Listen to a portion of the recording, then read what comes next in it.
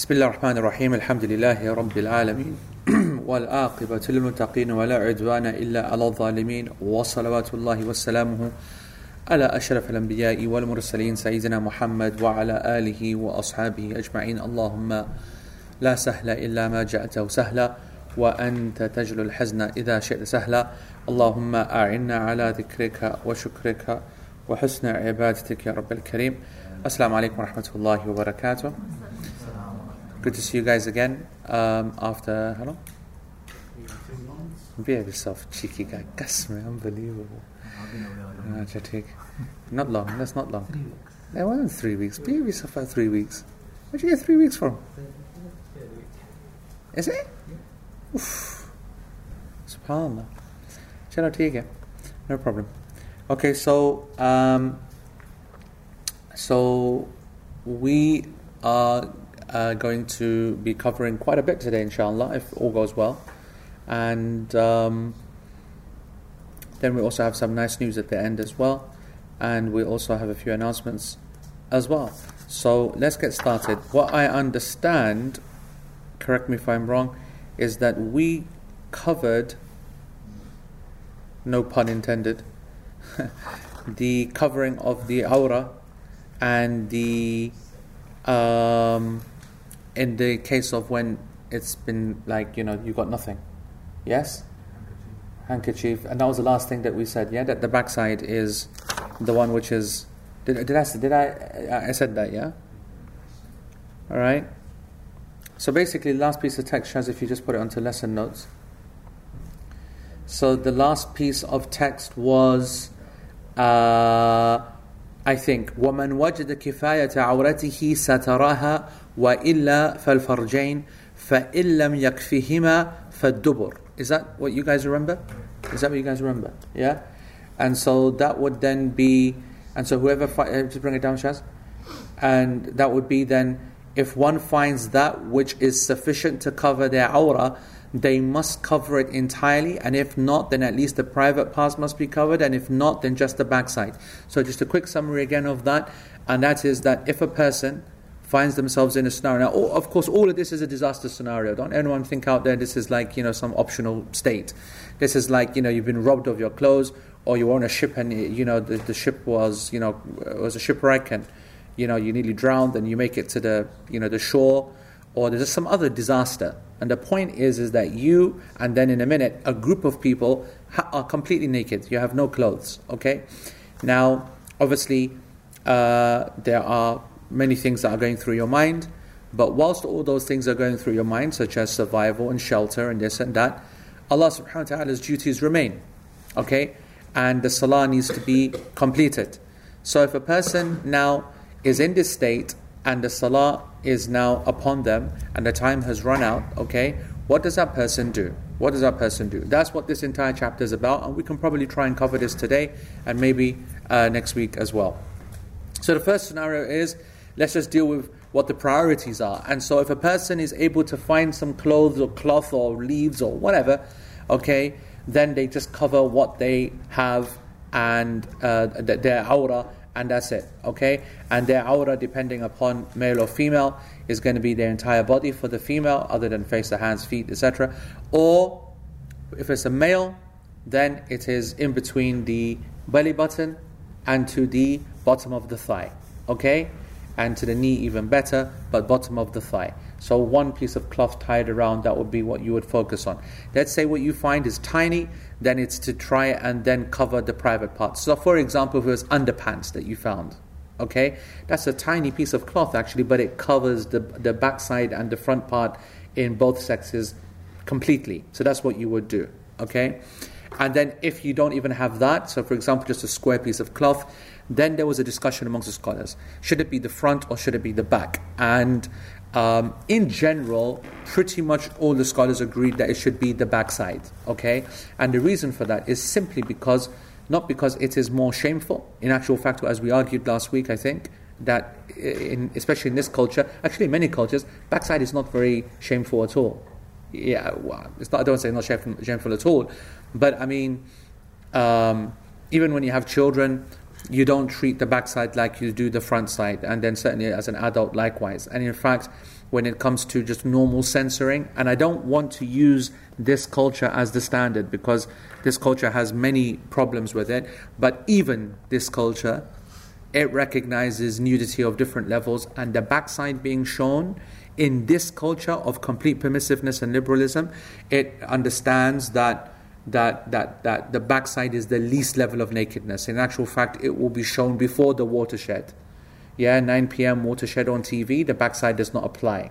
It will come in adverts and this and that, and it will be shown on TV, and there will be no major impact. But frontal, is a very serious thing.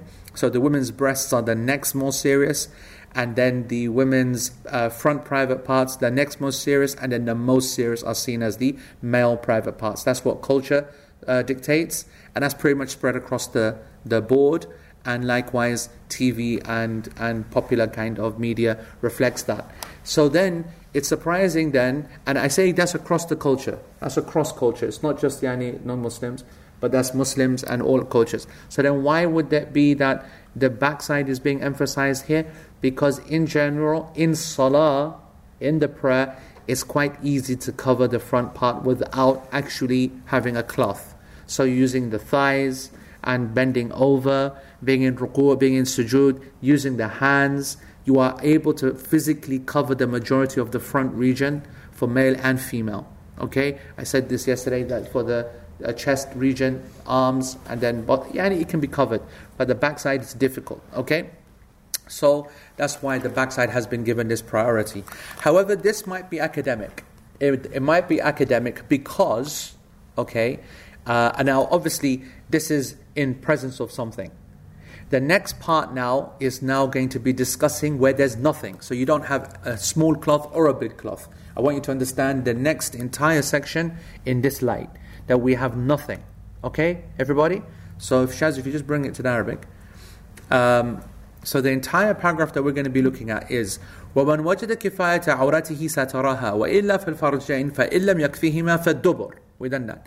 وَإِنْ أُعِيرَ سُتْرَةً لَزِمَهُ قَبُولُهَا ويصلي العاري قاعدا بالإيماء استحبابا فيهما ويكون إمامهم وسطهم ويصلي كل نوع وحده فإن شق صلى الرجال واستدبرهم النساء ثم عكسوا فإن وجد سترة قريبة في أثناء الصلاة ستر وبنى وإلا ابتدأ. The translation of that paragraph is, so if one finds that which is sufficient to cover their aura, an individual, then they must cover that aura entirely. And if not, if it's not sufficient, then at least the private parts, both of them, must be covered. And if not, if it's even smaller than that, then just cover the backside.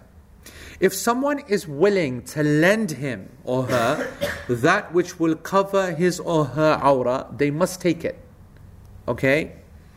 It is recommended for the one without clothes to pray sitting down and to gesture.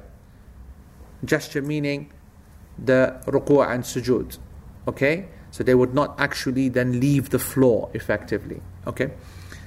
The imam prays in the middle of the line amongst them, and each gender prays separate from one another.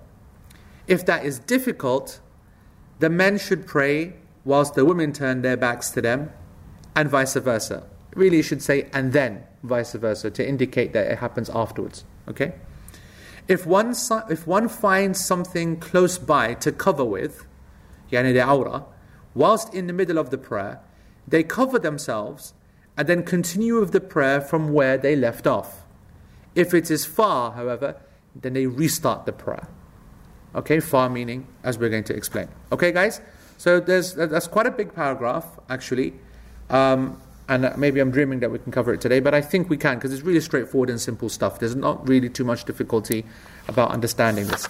So the first point then, and this is discussed on page 184 then, of the commentary.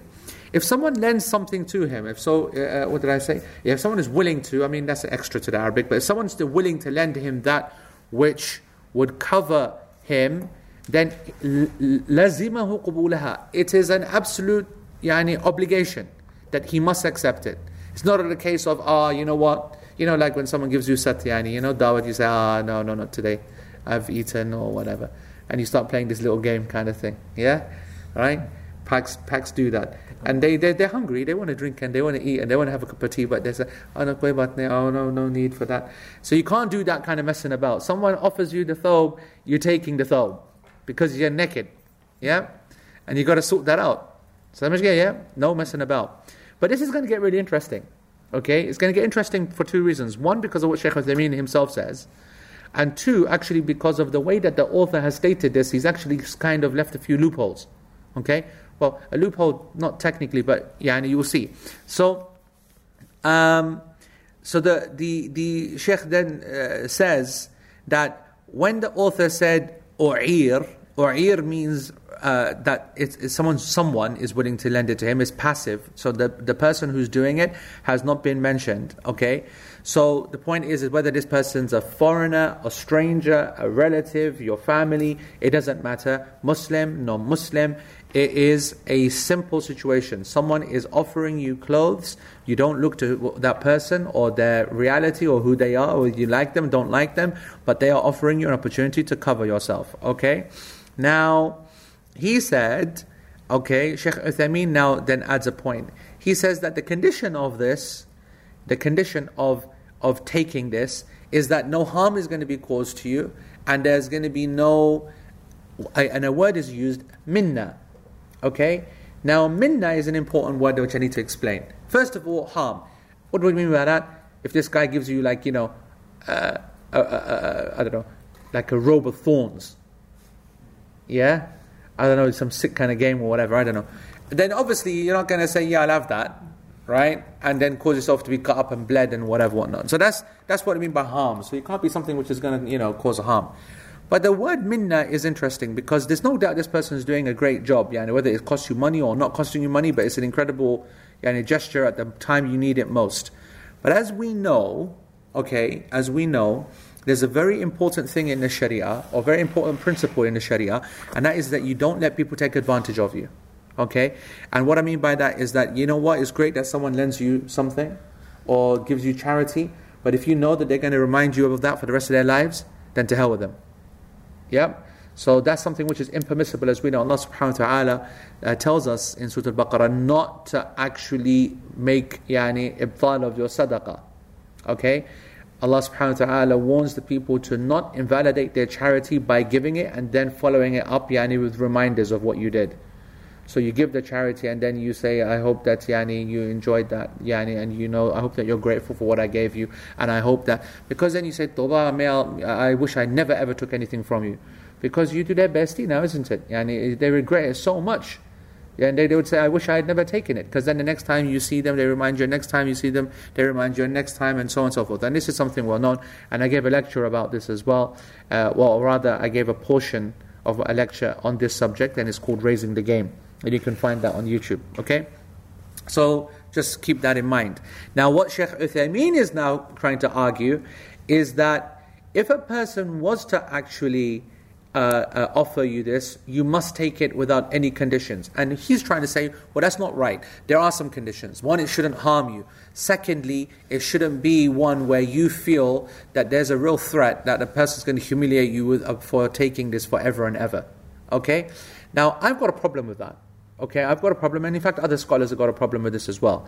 Because, number one, this idea of how you feel and how another person makes you feel, and the potential for you being embarrassed is all dhann, it's all speculation. Okay? Whereas what's in front of you is an obligation, and that is to cover yourself, okay, because you are naked. And it's not possible to even consider the prayer without fulfilling the condition of covering your nakedness.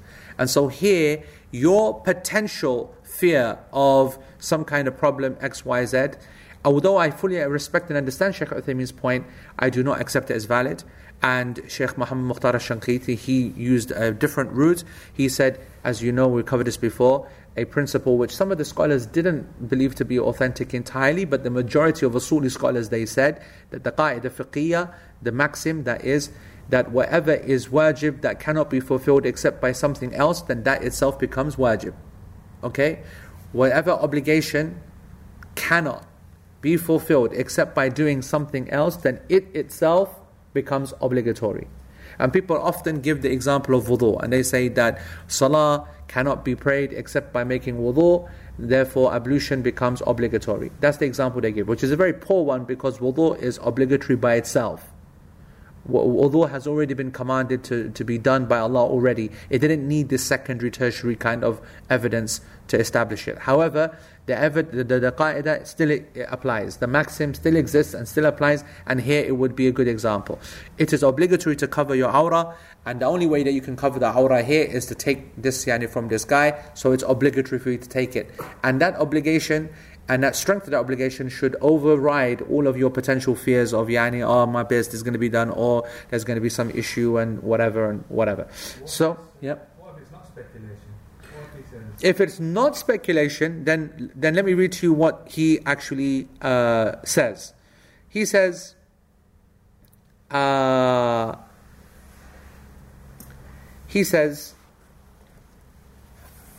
fact, let me just actually follow his entire line of thinking.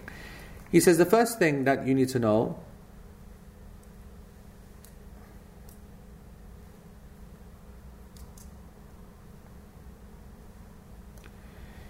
first thing you need to know is the way that the author has worded this, it only allows for one person to offer you, to lend you something. He didn't mention a person giving it to you as a gift, and he didn't mention you seeking and asking a person. So if there's a person next to you, because there's a difference between someone who lends you something and isti'ara, which is that you ask for something to be given to you.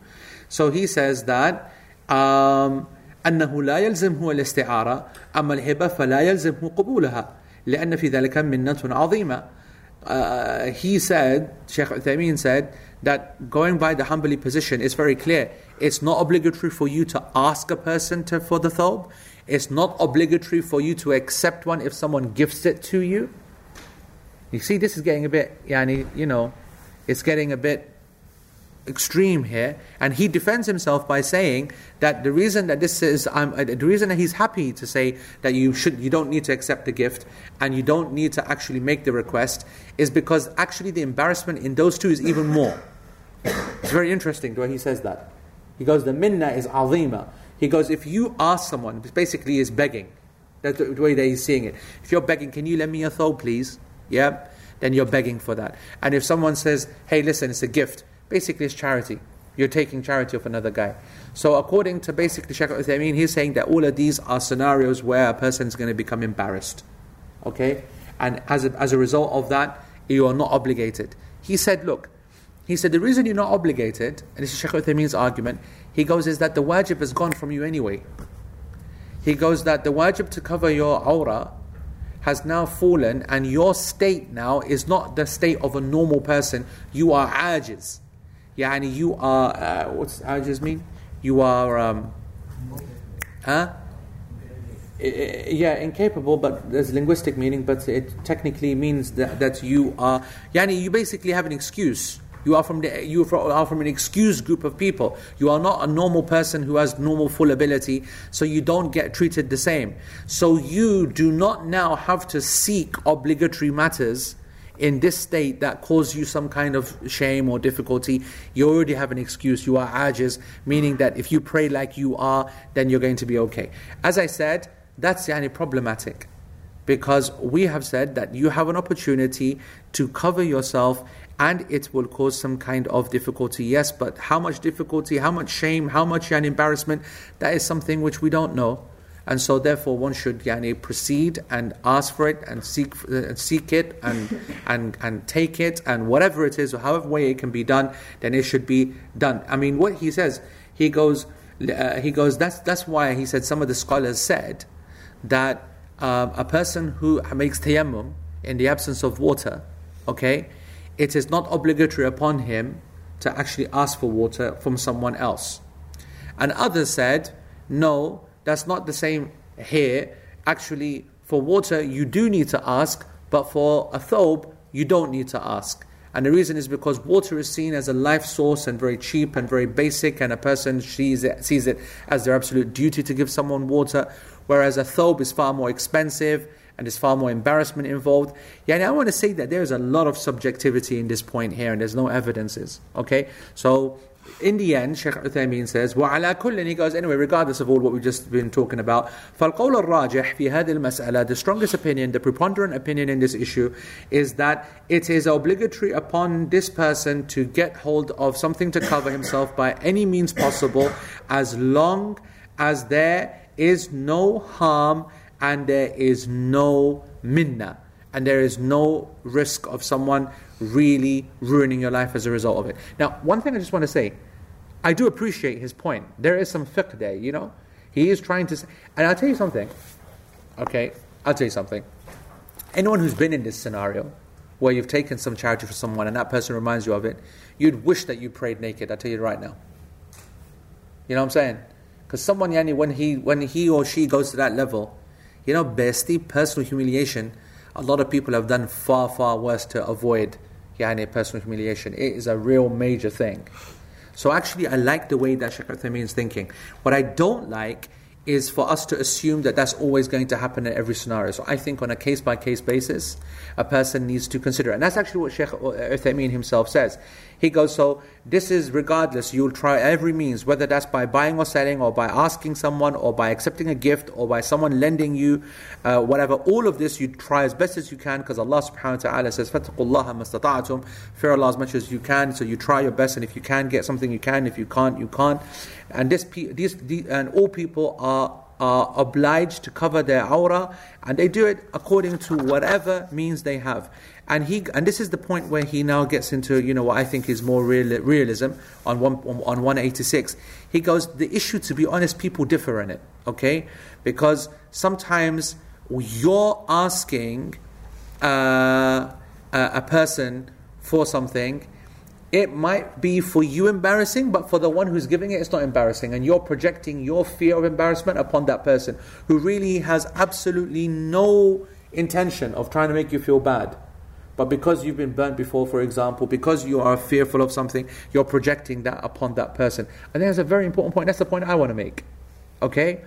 And in fact, he says maybe this person is going to be very, very happy by you asking, because he gets reward and he gets any opportunity to help you. Maybe it wasn't even his mind that he's going to make an embarrassment situation out of it. And that's true. Not all people must we think that they're all some, you know, they're all dogs out there trying to basically destroy you and disgrace you.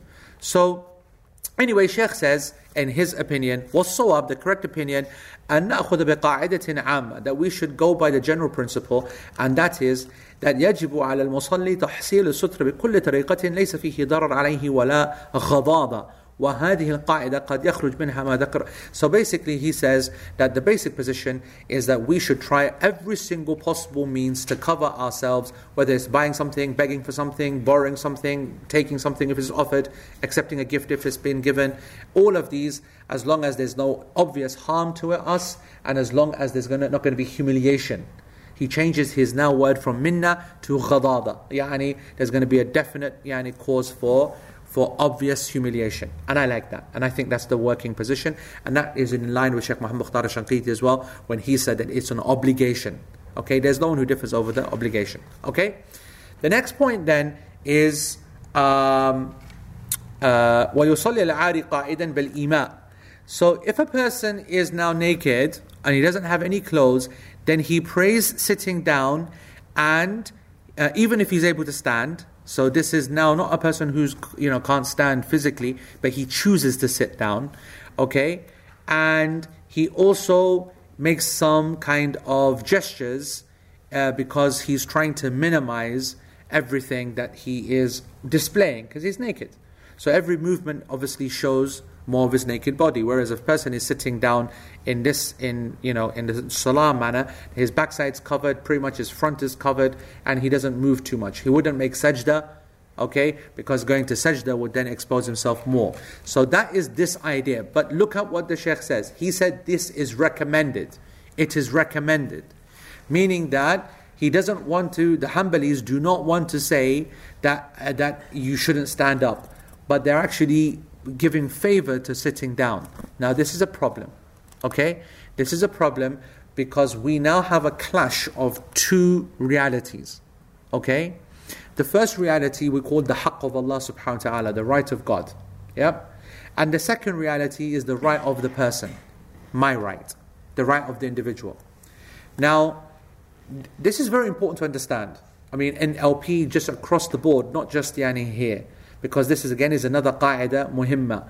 It's a very important fiqh maxim, a legal maxim. When you have these two rights, they all need to be preserved at all times until an emergency occurs. And in an emergency situation, we prioritize one over the other according to the scenario. What you need to know is that neither of the rights are less than the other. There's a right of the insan, and the right of insan is the right of me or the right of someone else, if my action is involving someone else, and it's the right of Allah subhanahu wa ta'ala. So for example, in a transaction that we're making, so if I lend you some money and I want that money back, and I say that you must give me interest because it took 2 weeks or 2 years or whatever, okay? There are two things here. I am violating your rights because I'm oppressing you, because I'm doing something which is now actually harming you. And I'm also oppressing Allah subhanahu wa ta'ala because He has prohibited upon all people to indulge in interest. So this is, every single thing that we do has these two components. Either it involves a person's rights, whether that's you alone or whether that is another party, and it involves his rights. In this scenario, a person praying naked likewise can be divided into two parts. The first is the right of Allah. And the right of Allah is that He has to be worshipped. So you need to pray to Him in the way that He has commanded. And that means bringing all of the normal actions, the normal obligations, the normal conditions, the normal pillars. But you also have a right. What's your right here? Tell me that. Not to be embarrassed. You also have, Allah subhanahu wa ta'ala has put in insan, this, what's the word? Shame, a sense of modesty, a sensitivities, and so on and so forth. And it wasn't like I made that, Allah made that. Right? And not only did Allah make that, He even said that we've been created weak because of that. When He said, وَخُلِقَ الْإِنسَانُ ضَعِيفًا, when insan has been created weak, it's because of these emotions. It's because of this subjectivity, this fact that we think about things and we to make decisions. If we were not having to make decisions and we were just given one simple straight path and not having to worry about anything, it's not a weakness anymore, right? So a sense of modesty is actually a weakness, all right? It's actually a weakness in a way, okay? So I just want to say that Allah subhanahu wa ta'ala put that weakness into us that we feel embarrassed, okay? And so therefore, we need to now consider this. That's a right. And Allah subhanahu wa ta'ala is not an oppressor. Allah recognizes this. Okay, that sometimes when the slave has a particular right, then that needs to be respected as well, as long as his right as well.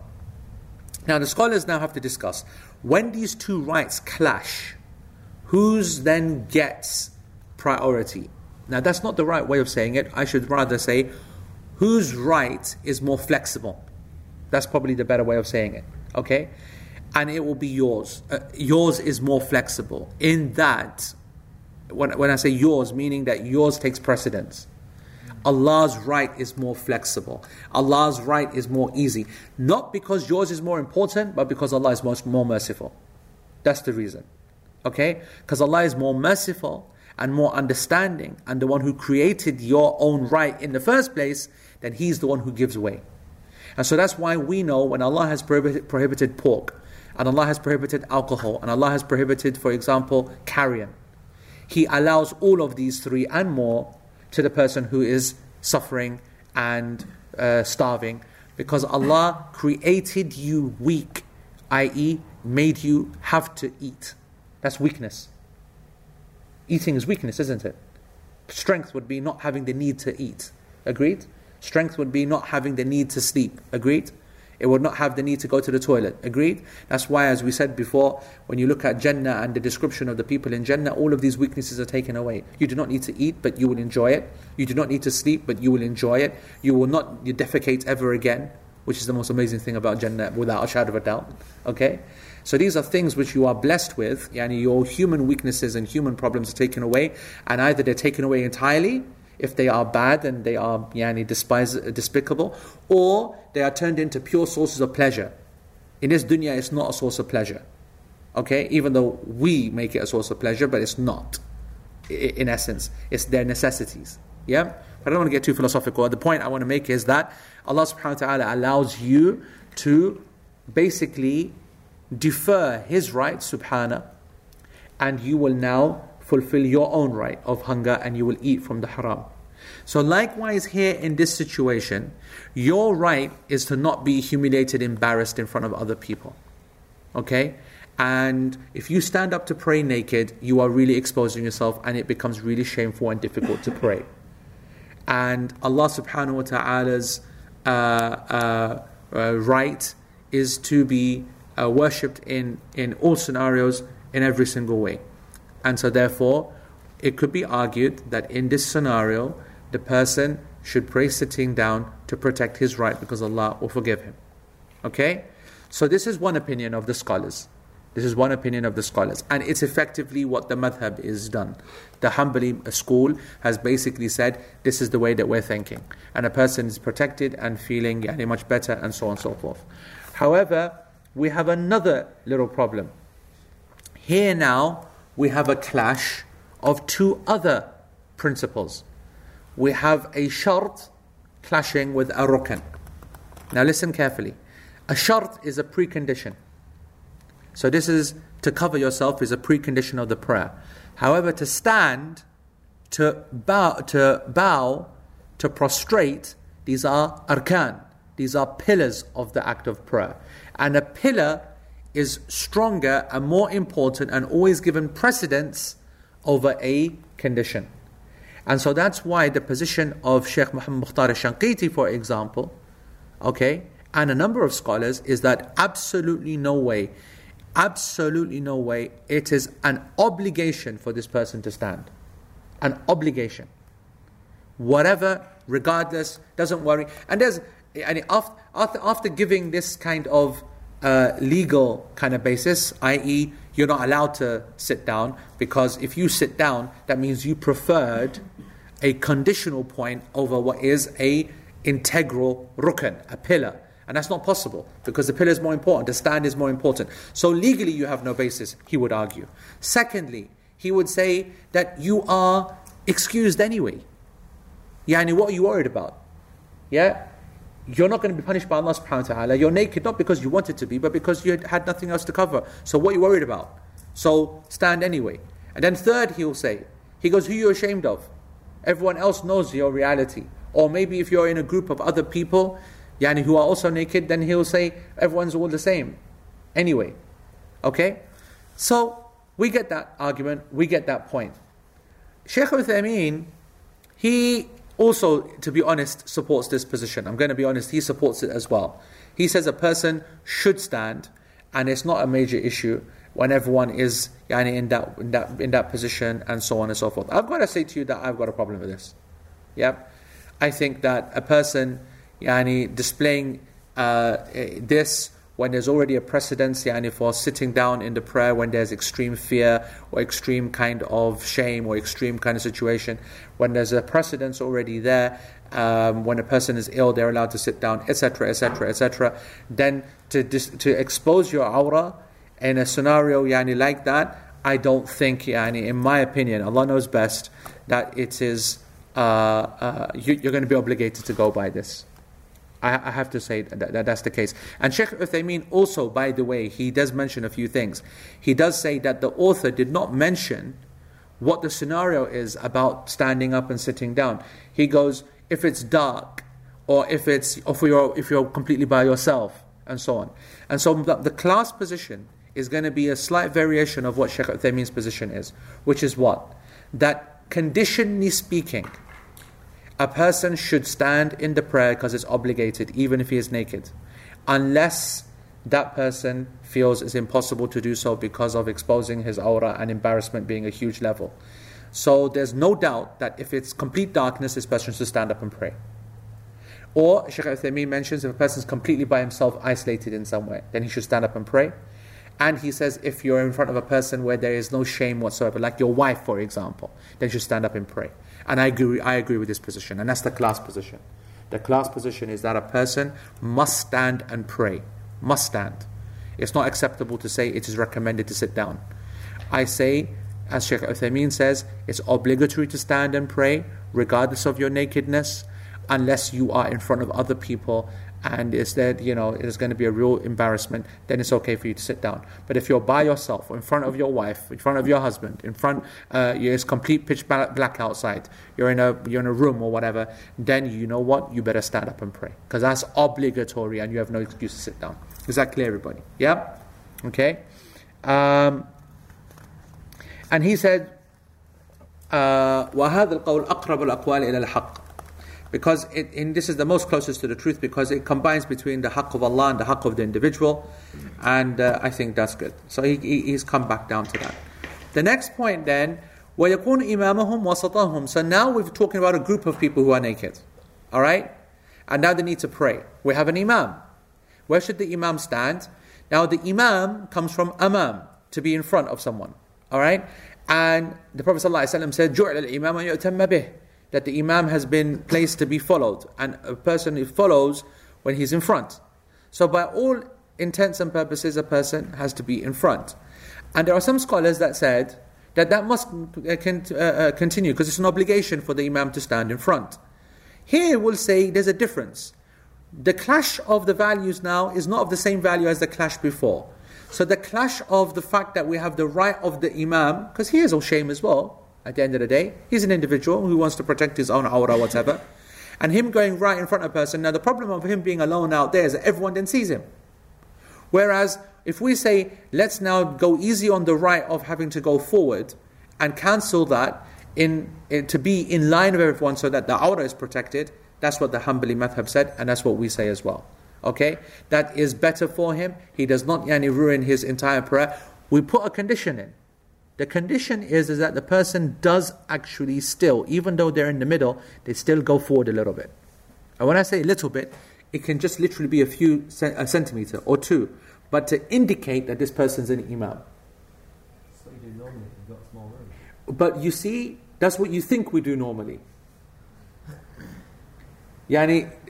What this point and what the fiqh behind this particular point indicates, that we take this small room issue so lackadaisically. That's the point. Where there are some scholars, just so that you understand Amjad's question, why wouldn't we do this? We do it all the time when we are, in a small gathering or whatever. We put the people on the other side of the imam and he stands in between them, whatever, whatnot. And I'm saying that shows just how ignorant we are of the fiqh. We take it so easy. Here we have a naked imam, and the scholars are kind of saying, no, he still has to go and stand in front of the people because he's an imam. That's how strict this issue is. Okay? And but as we said, the correct position is that he prays in between them. He's allowed to do that to protect his aura. And in the case of when there is no room for people to pray in a particular area, then it is permissible for them to pray on the right hand and left hand, although many scholars said it's not. And they should just not. Their position is very strong, by the way. Because they'll just say, so what? They don't pray with the imam. Let them wait. Then they come and pray afterwards. Why are you ruining the title of imam? How is he an amamukum as an imam when you are praying in the same line? Okay? So I'll be honest with you. The position of always insisting that a person should just bring all the people in and let them pray here, it's a weak one. It's one which is more built out of emotion and the fact that we feel kind of like bad towards people who didn't get in, which is weakness, to be honest. Who cares if they didn't get in? If you come late, you're late. Sah? Right? We have that principle. I will mention this point. We are a bit liberal when it comes to that. A bit soft. Yeah? The Prophet ﷺ, he made it very clear in Jum'ah, for example. It's not permissible to climb over, as the Prophet ﷺ said, the necks of your brothers and sisters. Okay? Because you will see a space in the front. If you come to the back, okay? Not that I'm an expert in that. Maybe I'm the master of it. Beyond the idea that I'm actually the master of that. But I'm also the master of this position as well. I'll stay back as well. You'll see people who come to the back, you'll see lots of spaces. You'll say, you know what? That's good enough for me, that. But to get there, it's going to have to be one of those Indiana Jones jobs. Dodge through the cannonball, go over this, that, little hop skip from there, jump onto the one that doesn't move, blah-de-blah. And then you get there. But what you've done is that you've really irritated a whole lot of folks. I mean, really irritated. And the Prophet ﷺ said, you're not allowed to do that. Okay? So here's the point. You get what you deserve.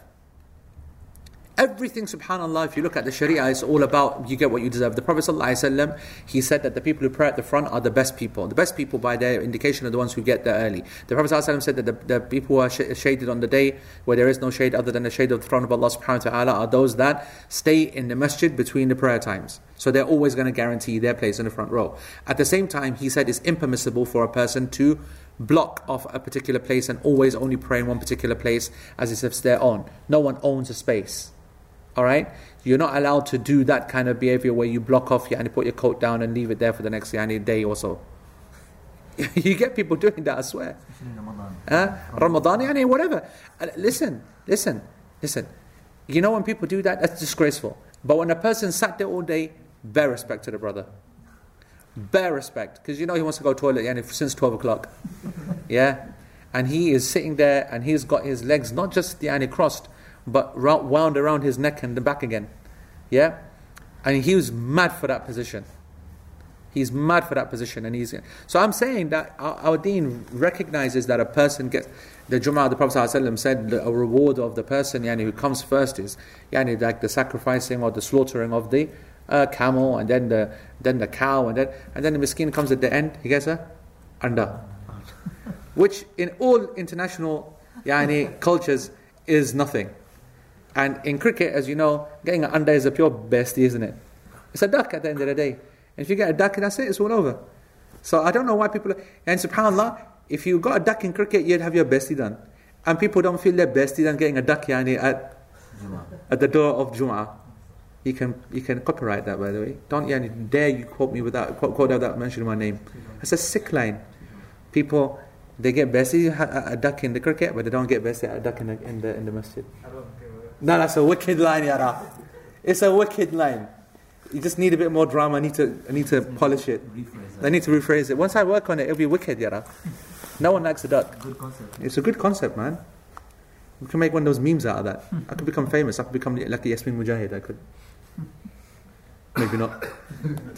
Right, okay. So therefore, the idea here then is that a person always... shouldn't just feel that I have the right to pray with everyone, to be the front, to be this, that, whatever, and that maybe then when there is no space, the people wait outside and there's a second jama'ah. But because of our misunderstanding of Islam, it's always no, get everyone in and whatever, blah, blah, blah. And that's not right. And you can see just from the reluctance of the imams to even consider a naked imam to pray by himself and to pray in the line and push him forward, then you see how important the issue is. Anyway, regardless, it is the correct position that he prays in the middle of the line. It's something which has already been established by the fiqh for women. There is a precedence for it. We do have this idea that people stand in different positions, and to be in line is something which is not completely strange. However, as I said, there should be some small little indication that a person is slightly ahead, just so that it's clear. Okay? Yeah. It might be an obvious question. But let's just say there's you've got one cloth, there's 10 people. The whole congregation goes out of the window and everyone prays individually with one cloth. So basically one cloth that could cover all 10. No, covers one person. Well, one person. Yeah. Yes. So you're saying, what should happen? Now everyone takes a turn, uses the cloth and uses the Quran and prays. That's a fiqh as well, isn't it? But that's what it says. If one finds something close by to cover whilst in the middle of the prayer. Yep. One person finds something. Do you give that to the imam? Do they take it? Would you not just scrap the congregation and everyone prays it individually one at a time? That would 100% be my ruling. Okay, just so that I'm very clear, and I did mention it twice, but I'm going to say it again because the Shaykh also mentioned this point as well. He said that the entirety of the second part of this paragraph is in the complete absence of any cloth. So only the first part talks about the potential existence of a cloth. So we have to, all of the scenarios right now, we proceed thinking there is no cloth. So this question doesn't basically arise. Now it would be another scenario. All of this now in the presence of a cloth, I don't think that there's any doubt that a person would move to this as long as, what? Obviously, any condition? No, that's obvious. We've done that. What's the obvious problem of everyone praying, on time? So as long as the time is not going to thingy. If the time is going to, then it's back down to a scenario where we make a decision, and then it'll be an ijtihad. We give the imam the cloth, put him forward, and then we all stay behind, kind of thing. Or whether we do X, Y, and Z, we get a few people in, individual. And that's when it starts to get thingy. But if there's plenty of time, we're at the beginning of the prayer time, and there's only 10 people, then yes, scrap the jama'ah. We've got one cloth. Let's keep just rotating it around for a person to cover as much as possible. But even that, I just want to make it clear, all right, is not agreed upon. When you go deep into this issue, it really starts to do your nut in, okay? Because it gets philosophical. Because then it starts to move into the area of, understand this now. If I get a cloth, okay, remember that I'm not obligated to cover my awrah just in the prayer. I'm obligated to cover my awrah outside the prayer as well. I've got my cloth and you ask me for it. I'm saying to you, bro. I'm saying, bro, you need to just be looking somewhere else. I'm keeping this. Now, all you lot might say, what the heck? We had an agreement, right? And I'll say, you had an agreement. Okay, before I was thinking straight. Now that I'm wearing it, I am now realizing that I am obligated to continue wearing this. Alright, I'm just showing you how some scholars have mentioned this point. I'm obligated to continue wearing this. It's haram for me to expose my awrah. It's covered right now. You are forgiven for everything that you are doing. Do you understand what I'm saying? You don't have one. Now, I do not have to make my situation a disaster in order to make you whatever you will be upgraded to. Because what will you be upgraded to? You're not sinful even right now. This all occurred to you after taking the pill. Well, obviously, you keep something silent, isn't it? Yeah. Until you get hold of the situation. You get what I'm saying? Yeah. So you can see this, and that's why I said to you that it gets philosophical, all right? Because this is the same scenario as, I think I discussed this, well, not in this class, but in Fiqh Salah when I teach the weekend version, the double weekend version, that if you are, there's a gap in the front line of the prayer, yeah, and we said that the best thing that anyone can feel is the gap in the prayer line. And you're in the second one, and then you say to someone else, go ahead. Is that right? Is that permissible? Is it whatever? Okay? There's a big discussion around that. First of all, because they said it's obligatory to fill gaps. Okay? They said if something's obligatory, then it's got to be filled. You do not have the right to then say, yeah, you know what, you go ahead. Like you get the reward instead, kind of thing. Right? Like another scenario. Let's say that you are in... this is a good example. This is a favorite of mine, in actual fact. We've got the old classic front line, one line of prayer, completely full. Next man walks in late. Yep. He stands in the middle of the second line all by himself. So you know what these Arabs do, don't you? Yeah, you've seen them, right? They used to tap. Some of them are even that cheeky that they'll find some random one in the line and pull them back.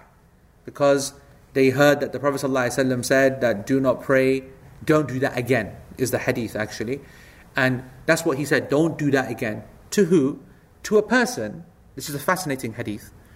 Obviously not a time for it now, but in summary, person came to the masjid late and he came to the saf and he stood by himself in the saf. Okay? And the Prophet ﷺ said, don't do that again. And so scholars took that meaning that a person should not pray alone in a row. However, this is a mistaken understanding, because in actual fact what the person did before that was to make takbir, go into ruku' and walk to the prayer line. And even that is some discussion. Some scholars even allow that as well. And there's a lot of fiqh behind this.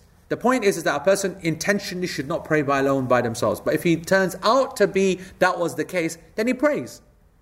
However, many scholars, they said that because of this hadith, you are allowed to take measures to ensure that you do not be that person praying alone by themselves. And the sensible ones, without disrespect to anyone else, but the sensible ones amongst them would say, let that person go into the line and basically push in, okay, and everyone will move across. And we have a hadith which supports that. The Prophet ﷺ said that the best of you are those who are softest of shoulder, those who make way and squeeze up themselves and allow their brother in. And that's what should happen. But these guys took it next level and they pulled someone out. Now, I mentioned to you guys, or if I didn't mention to you before, but I will mention to you now, that there's a narration where someone did that to Sayyidina Ali ibn Abi Talib, and he turned around and he lamped that guy straight in the face. One time. Just bosh. Just drop the guy. That's the way it's got to be done. What the heck are you doing? I'm in the front line, in the middle of my prayer. What's your problem? Just pray. You don't deserve to be here. You don't deserve to have someone else be pulled out. They don't deserve to be downgraded. You're okay. Just pray. That's it. You're not punished. Yeah, you're not in any scenario here. You came late. Okay. You didn't intentionally pray by yourself. Okay. Carry on praying. It's okay. But now you're going to ruin my prayer, disturb me in my prayer, pull me out of the front line, and make me come back. Not happening, bro. You know what I'm saying? Now, I'm not saying that's what you should do. Although I've got to tell you something, bro. I've been close to that behavior. So far, no one's taken anyone. They've tried and they've felt my shoulder go hard because I've just said, don't touch me again. Then no one's taken it any further. But that would be next move. Just to teach a lesson, because it's disgraceful to that action. But it goes back to this point that we were talking about. That there's a person who is doing what they should be doing, another person is now doing what they should be doing, does not obligate me now to decrease my state in order to help a person who has no problem in their state. It's the same as this example. If you are naked and I've got enough cloth to cover myself, I'm not obligated to give it to you. You get what I'm saying? Allah knows best. You know one thing that reminds me of? You know the hadith about one companion giving the water to the other companion, giving the water to the other companion, each one dying along the way? Yes? I have some major doubts about this narration. And I hope that no one proves it to be absolutely authentic. I think that the narration in Bukhari is not as clear as this one. And it's something that I've always been saying to myself, I need to do a study of that hadith and understand exactly what's going on. Because even if it is indeed in Bukhari, and this is the text, then what I would then expect to see is the Prophet ﷺ not endorsing this behavior. You get what I'm trying to say? Not endorsing. Huh? You could just remind us of the hadith. Well, the narration is that there was a... Why don't we find it, and as opposed to me guessing the text? Because I already have doubt on it and I'm already not happy with it without me, allowing me to run wild shot. Yeah. I can't. Even I will put to you. Even I will put so many things to you, but you just made my screen go blank. No. So anyway. So back to that point. I don't think that a person gives that thobe and passes it on. Or if he does, what the ruling is on that, but I wouldn't. If I'm covered up now, I'm not uncovering myself for another person who Allah has forgiven. Is that why it says here, if one finds something? Yes. It's got to be something real. Also, like concept of favor, like somebody saying, okay, I know this guy is elderly at the back, or I think that's okay. In the favor sense of But I think it really starts to get a little bit too far. Yeah, you've just got to be just a little bit careful. But if anyone finds that hadith, I'll be very interested to look into it. For a long time, I've been thinking I'm not positive about that hadith at all. Yes. How would you go about looking into hadith and studying, finding? What a question. I mean, the first thing, of course, yani, when you look into a hadith is to make sure. You mean to actually not? You don't mean physically find it. You mean to, yeah. So your question is what I understand is to establish whether it's authentic or not, and that's the most important thing. Okay, and when we say authentic, there's two parts to that. One, whether it fulfills the external characteristics of it being an authentic hadith. Okay, and then two, then seeing yani, how serious an authentic hadith it is. If a hadith is in Bukhari or in Muslim, okay, then that pretty much has escaped all of your attempts and human attempts at trying to make it weak yani, from an intellectual point of view. It's not in any way a guarantee of it, by the way. Let me just make that very clear, because otherwise then we would be claiming that the Bukhari and Muslim are like the Quran, when it's not the case, okay? But in principle, once it's there, then you've got to then start to look then for what is being said by the majority of the shurrah, yani, and or the commentators, and how they understood it, and whether there is some people who see it. And in the end, the point is this, that first of all, a question cannot be asked by the layman. Yani, a question which is doubting. There has to be a scholar that's yani, doubting. Because I tell you why. Because actually layman doubts day and night according to what he sees on the TV today and how he woke up today, and you know whether he was fed yani, a good dinner or not. You know what I'm trying to say? Yani, he has no empirical standard for what he considers things to be right or wrong. Whereas a scholar, a proper one at least, they will know that what their objection is coming from is not from their desires, but rather from other evidences. Do you understand what I'm trying to say? Their problem with that possible narration or that possible X is actually because of another Islamic injunction, not because of their own. Do you get what I'm trying to say? Yeah. And so that gives a lot more confidence to a person to do that investigation into the hadith. And when you see the opposite, then we discredit that person's approach to the hadith. So for example, there's a woman who wants to, doesn't like hijab, and she now wants to investigate the verse of hijab. We're like, whatever, bro. You know what I'm saying? So, whereas if there is someone who's in niqab and believes in niqab and follows niqab, and she wants to now investigate, is it really true that Ibn Abbas said that one eye should only be left uncovered, and as for the direction, this, that, whatever, and she says, I think that's, to be honest, doesn't make sense, not from the Prophet ﷺ, but I want to look into it. We don't see an ulterior motive, we don't see a benefit for her, she's actually doing far more than what the hadith would expect anyway, etc., etc., etc. There's no vested interest, there's no subjectivity. So this is at the initial level. All of that is happening. And once that hurdle has passed and a qualified person has made that objection, then they start the study. And they will restrict their study according to the authenticity of the hadith. If the hadith has definitely been said from the Prophet ﷺ, then clearly there is a misunderstanding on behalf of the student or the scholar. And they need to now recalibrate their own understanding. Okay? But I want you to know that nothing is safe from being criticized.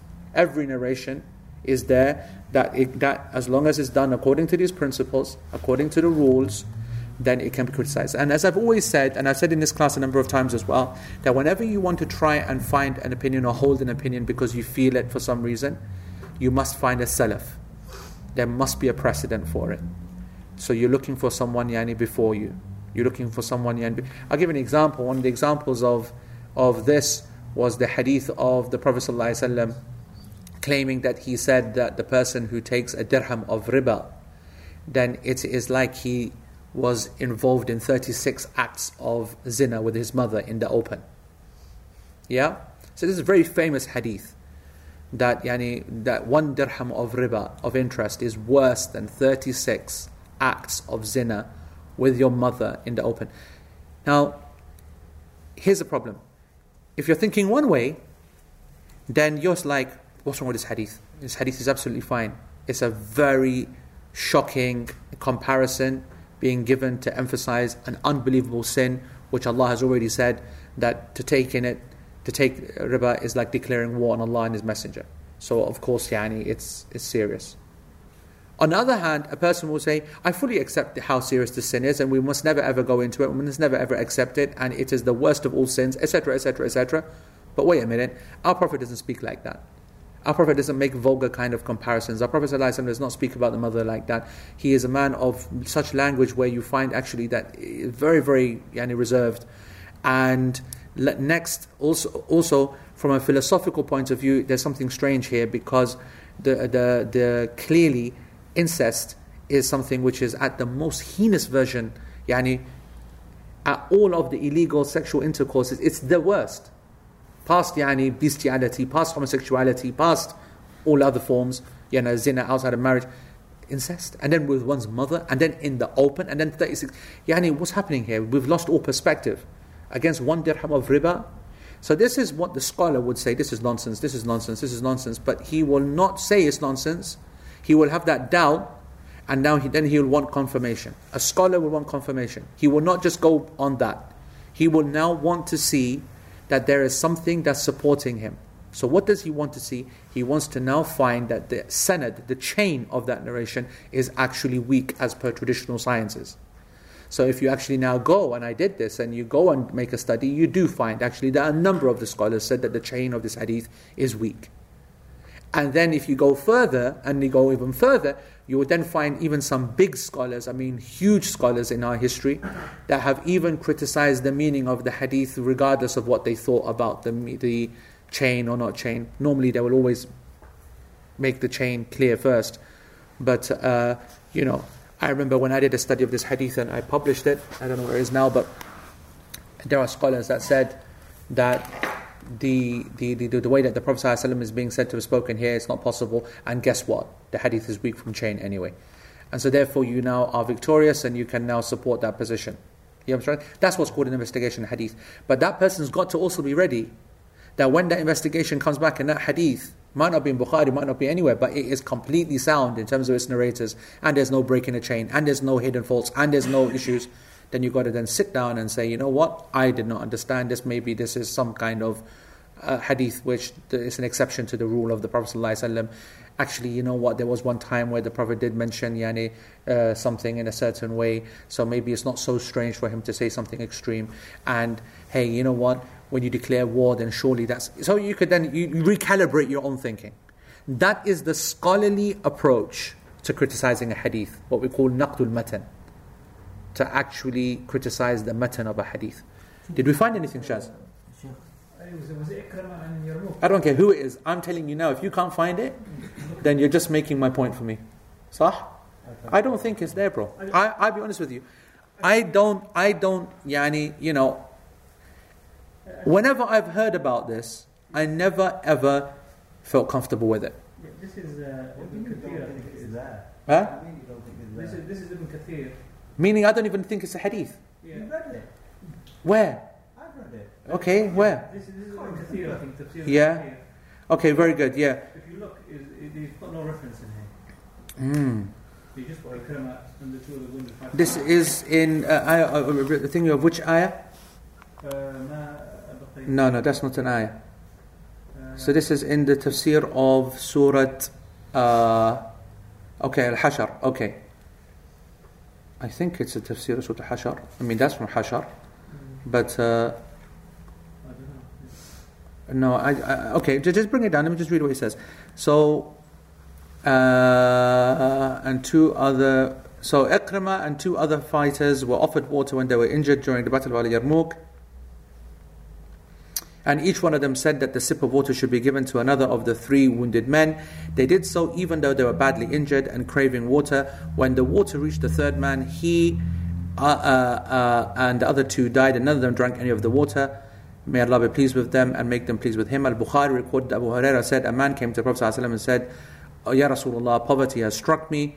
And then the Prophet sent a messenger to his wives, but they said that they had nothing. Then Allah's messenger said, "Who will invite this person or entertain him as a guest tonight? May Allah grant His mercy to the person who does so."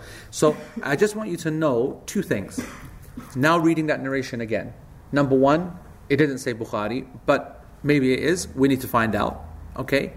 Number two, my immediate explanation for that narration, now reading it again right now, is that it is an absolute must that none of them knew they were going to die as a result of giving the water to the other person. And that's a simple explanation for it. You know what I'm saying? Right? Even in that English translation, we didn't even see the Arabic there, it indicates that a person basically was wanting it, but he wanted his brother to drink first. Now that's fine. You get what I'm saying? That's fine. But you are going to 100% die. You are going to 100% die, and you know that that water is going to save you, and you have this water. That's difficult. Difficult to understand that a person then has the ability to save themselves, okay, and then actually decides to save someone else, okay, with not knowing for certain that that's going to happen or not. That's the problem here, because it's not like the injection of life. It's a glass of water, for crying out loud, right? What's the point for comfort rather than the actual saving from death? So that's even worse. That's even worse. So if you take the water out of the equation and say that it's actually for comfort and friendship and honor and... No, what I meant was, they're not dying because they're not drinking water, they're dying because of the battle. That could be another explanation. That's also a good point. The meaning that in the hadith, the reason they're giving the water is the water's not going to save them anyway. That's your point. That they're clearly dying because of their wounds or whatever. That's also good. Meaning that the water was just a pain reliever, and if I'm going to die painful, then, that's also good. My point is that for people to try and establish a point that you are allowed to kill yourself or to do haram yourself in order to reduce someone else, I think it cannot be established. Okay, you know what? I thought that we would finish it all, but to be honest, that was, I think, quite a bit. Example, keep from the one. I made my point. I'm keeping the thobe. If you are that thick enough to give me that thobe, then I am keeping it, because man's got to be covered. It's an extreme example that you put out. It's an extreme example. It was your example, Yara. I agree. I can't believe that you're dissing me for an extreme example, the one that you gave, by the way. I will see this out as simple. No one's got any clothes. What should we do? My man comes with this 10 people, one cloth, whatever. Turned it into like a no deal game or whatever it's called. I don't know what's happening. I'm a simple guy. You just made it way, way too exciting. Shadow Tiga. Sheikh, the hadith you mentioned about, and it's off the topic about riba. Sheikh Al-Bani rahimahullah, he authenticated Sahih. He said what? Sheikh Al-Bani said what? He said Sahih. That's right. He did authenticate this hadith, and that shows one of the weaknesses of Sheikh Al-Albani alayhi rahmatullah. He often authenticates a hadith even though the text has been criticized. He's like, he's a traditionalist in that way. Right, so let's look at some of the questions here and then online. Let's look online first of all. So Asiya gave the same example but no reference. Someone can find a reference to it in English or Arabic, then that'd be good. If there's a group of people in such circumstances, would the Imam then have priority of any clothing and whatever? And I think I've answered that. I don't think that the Imam automatically gets priority. Whoever takes it, I think they get priority. Blatantly. Or whoever picks it up, that's it. And obviously, if there was one in the middle and one hasn't picked it up and everyone's still naked, now that's a bit different. Because to take it, all of them now are the same. Does that make sense? So at that point, saying, okay, the Imam should take it, I think the Imam should take it. The Imam is the Imam, not just because he's in front, but because he's the most respected, he's the most followed, he should be the one to be looked after the most. You know what I'm saying? The one who's at the front always should be looked after the most. Open his sweets up. I'm so hungry. Qasam, man. You guys don't even get 3 times I tried to drop the hint. No, kya baat hai. Don't. Oh my goodness. Let me tell you guys something, okay? By the way, we have very, very good news. Even though this is not going to happen on camera, we are going to have a shahada today, mashallah, of a brother who has been involved with us for a long time now. And so we're very, very happy. As you guys know, don't know what you're all looking at me for. Don't look at me. I'm just taking my favorite ones out, that's all. Okay? So we have right. That's you lot. Okay? No, because there's a lot of people here, okay? Catch. Don't be scared of it. It's not going to kill you, man. Alright, there you go. Okay, we've got more. Right, anyway, listen. So this is what happens to all the people who are saying it's not worth going to LP. It's always worth going to LP. Okay? So, the Khushibat is, there are many reasons to celebrate, by the way. Many reasons. Okay? We're back in town. That's the first reason. Second reason, because we're having a shahada today of my friend, who is very, very good. And that's a good reason. Third, Peshawar Zalmi Yani took what was rightly theirs. Bismillah, mashallah. Yeah. Number third reason. Number fourth, Shahid Afreed is confirmed as the worst player in history. Yeah. Going to the final. I'm telling you, Yara. He's going to the final. I don't know how he got us to the finals. He contributed in getting us to the finals. But that's thingy. You know, I got so excited. I thought there was actually good ones, black ones. Yeah. And I just read and it says extra dark, which is extra no, basically. But they're healthy ones. I want to tell you guys, okay, I still want to answer questions. I don't want anyone to leave the lesson, okay? The other good news is that we have a class this weekend, okay? We have a class this weekend. And... okay, I'll give them some, don't worry.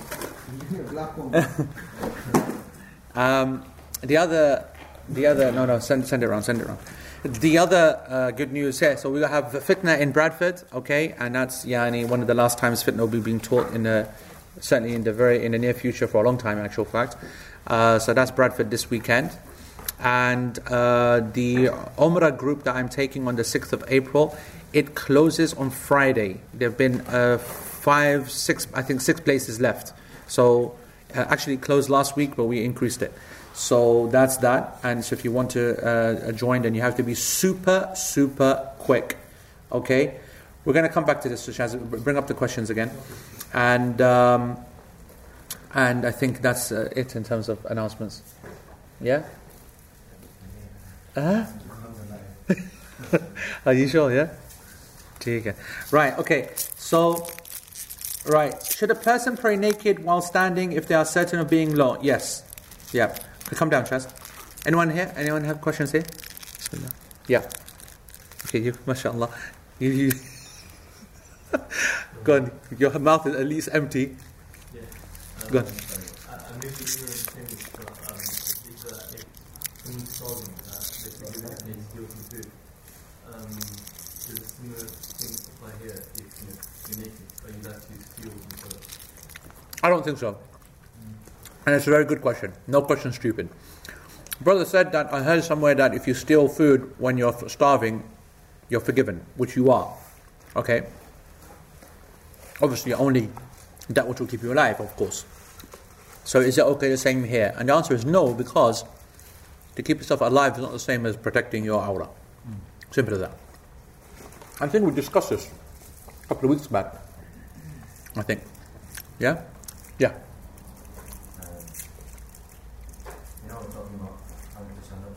Yeah. How do we work this out with people sitting down and praying? If you're saying that you're naked and you've got to stand up to pray. Alone, so this guy is alone. Even if you're saying that there's people around. Okay, yeah. You might have to stand up and pray. Yeah. Whereas we see a lot of people sitting down and praying. Yeah. Where do we work out the kind of threshold of you're standing up and you're sitting down? Yeah, and in this, where do we work out the threshold of praying, standing up or sitting down if a person's naked or just in general? So in general, each scenario is very clear. Okay? We only legally have a precedent to pray sitting down if a person is praying the sunnah prayer. Yep, okay. In terms of the fard, the only time you have that precedent is when you physically cannot stand. Physically cannot stand. Everything else is pure ijtihad. Nothing else has been mentioned from the Prophet ﷺ according to my knowledge. Everything else is pure ijtihad. So let me repeat that again. If you physically can't stand, then you physically can't stand. You're disabled, or if you stand up, he falls down again, or he's, whatever. Everything else is in then the decision of a mufti giving permission to a person because of the harm that's being caused by standing. So either too much pain. What is too much pain? Because it does this, does that, does this. Everything is subjective then after that. And you're now dependent upon a scholar now giving you a ruling. And there's no doubt about it, that as time has gone on, we've become very lax in this issue. That's what I'm thinking, that if you're saying that you have to stand up when you're naked and there's people around. That shows how serious and important it is. And that's why it doesn't matter what kind of fatwa you get. It doesn't matter how many times scholars say to you that it's allowed for you to pray sitting down on a plane. you never feel comfortable doing it. We're very grateful for the fatwa. We're very grateful to hear the ta'leel, yani the reasoning behind it, that it's extreme fear, and extreme fear causes a paralysis of the mind, and it makes you think of nothing else, which is all true and right in its right place, and therefore it's allowed, yani, etc. And I think I explained, I don't know in this class, but I explained that the reasoning that they said you can pray sitting down is they use the example of a guy who's on the run from a ruler or an authority that is oppressive, that are trying to find him, and he's hiding behind a hedge, for example, and the prayer time comes. And they said that this person, if he stands up, then he's going to be seen. And is it allowed for this person to pray while sitting down? And the idea is that if he prays standing up, then he gets caught. And when he gets caught, who knows what's going to happen? He's either going to be imprisoned, or he's going to be tortured, or he's just going to be shouted at. The example never finishes. It just says the authorities, or a sultan, a tyrant. Now we don't know what the tyrant is going to say or do, but basically because of that extreme fear, the fuqaha back then said the person can pray sitting down. So then they made the qiyas upon that, and they said, therefore today, when a person on a plane, he knows if he stands up, there's some air marshal is going to stand up and cap him in the head. Yeah, he's going to say terrorist, whatever. Who knows? Now whether that's true or not true, obviously, our fear nowadays is so much that we just want to believe it's true. And then add the whole kind of, just deen and pressure and everything, and then people are just looking for that answer. So the whole thing is a mess. If you can speak to a system in the open saying the prayer, I'm just thinking that if it's that extreme that they're saying that you're naked, there's people around you and pushing and everything else, and you still got to stand up, it can't really be an excuse for people. I have to say I agree with you. I think it's a very important reminder that when just as we spoke about the imam and people praying next to him, the same. If you see such a focus on them still making a person pray even though he's naked and potentially could be embarrassed, whatever, then what about the way that we just take it so lackadaisically, so without any concern in the world? Okay? At the same time, I just want to make it very clear that I don't want to destroy the fatwa of sitting down, because otherwise I'm dead. Just on that, you're talking about first salah, right? Yes. And just the first rak'ah or all 4 rak'ah? Because some people, what they do is they do the first one standing, yeah, and then 3 sitting down, because of the tiredness and so on. Yeah, no, and it's for the entire prayer. A person who can stand has to stand for the whole prayer. And a person who can't stand, we tell that person, what is it that you can't stand for? We don't say, just sit down. And as you said, which the majority of people make the mistake, they walk into the masjid, they're absolutely fine. So what the heck are you sitting down for? Yeah, now if you say that I need to sit down, okay, then you sit down. But you don't start sitting down. You start standing, because that's how you walked in. You were standing, you're standing now, and start standing. And then when you feel like your problem is now got to the level of the problem, then sit down. But not like what Paks do, which is sit down right at the beginning, which is unacceptable. Also, I've heard about leaning as well. Before you sit down, you can lean to the wall. Yeah, that's a matter of difference, Yani. I will come to that in its right place, because the issue of leaning is a difficult one. Some people said that leaning is neither standing or sitting. So what are you doing? So you should be sitting down. A person who needs to lean is a person who can't stand. And if you can't stand, you should sit down. There's no third position. That's the argument. Yeah. I've heard that some people say that even when you're allowed to sit down, you're not meant to sit on a chair, you're meant to sit on the floor. Absolutely. Yeah. Absolutely. That's another thing, Yani. The asl is the floor. The asl is not a chair. We're getting into a big thing now. Don't get me started. Is it possible to say that we are creating the prayer to be more of a burden than a blessing when we create these rare scenarios and what should be done in them? In the Quran, we learn that Allah is most merciful and that He wants to make this deen easy rather than hard. And when we look at the verse of prayer and to dress in the best way when we approach the prayer, shouldn't this be enough evidence for us to lighten and less burden approach these situations? I mean, first of all, absolutely, the prayer is a blessing and not a burden, and no doubt we should keep that in mind. Absolutely, that's fine. But I do also want to say that these are not rare scenarios. Yani, these are not rare scenarios. Yeah, sometimes we can lose our minds and talk about hypothetical situations, but that's not hypothetical. There are people who don't have clothes. And there are people who are having disasters all the time. Yani, I just want to, now there's a big difference between, someone might say that, you're in an explosion and all your clothes get burnt off and you're worried about the prayer. No, I'm not. If a person's in an explosion and we send him to the hospital and he doesn't pray for the next 2 weeks, he doesn't pray. That's the mercy and that's the blessing. That's fine. We're talking about a person who's normal and alive and fit and healthy and the prayer time's coming. He's got no clothes. That's it. That's it. Yani, it's not as crazy as it may sound. Is that the hadith?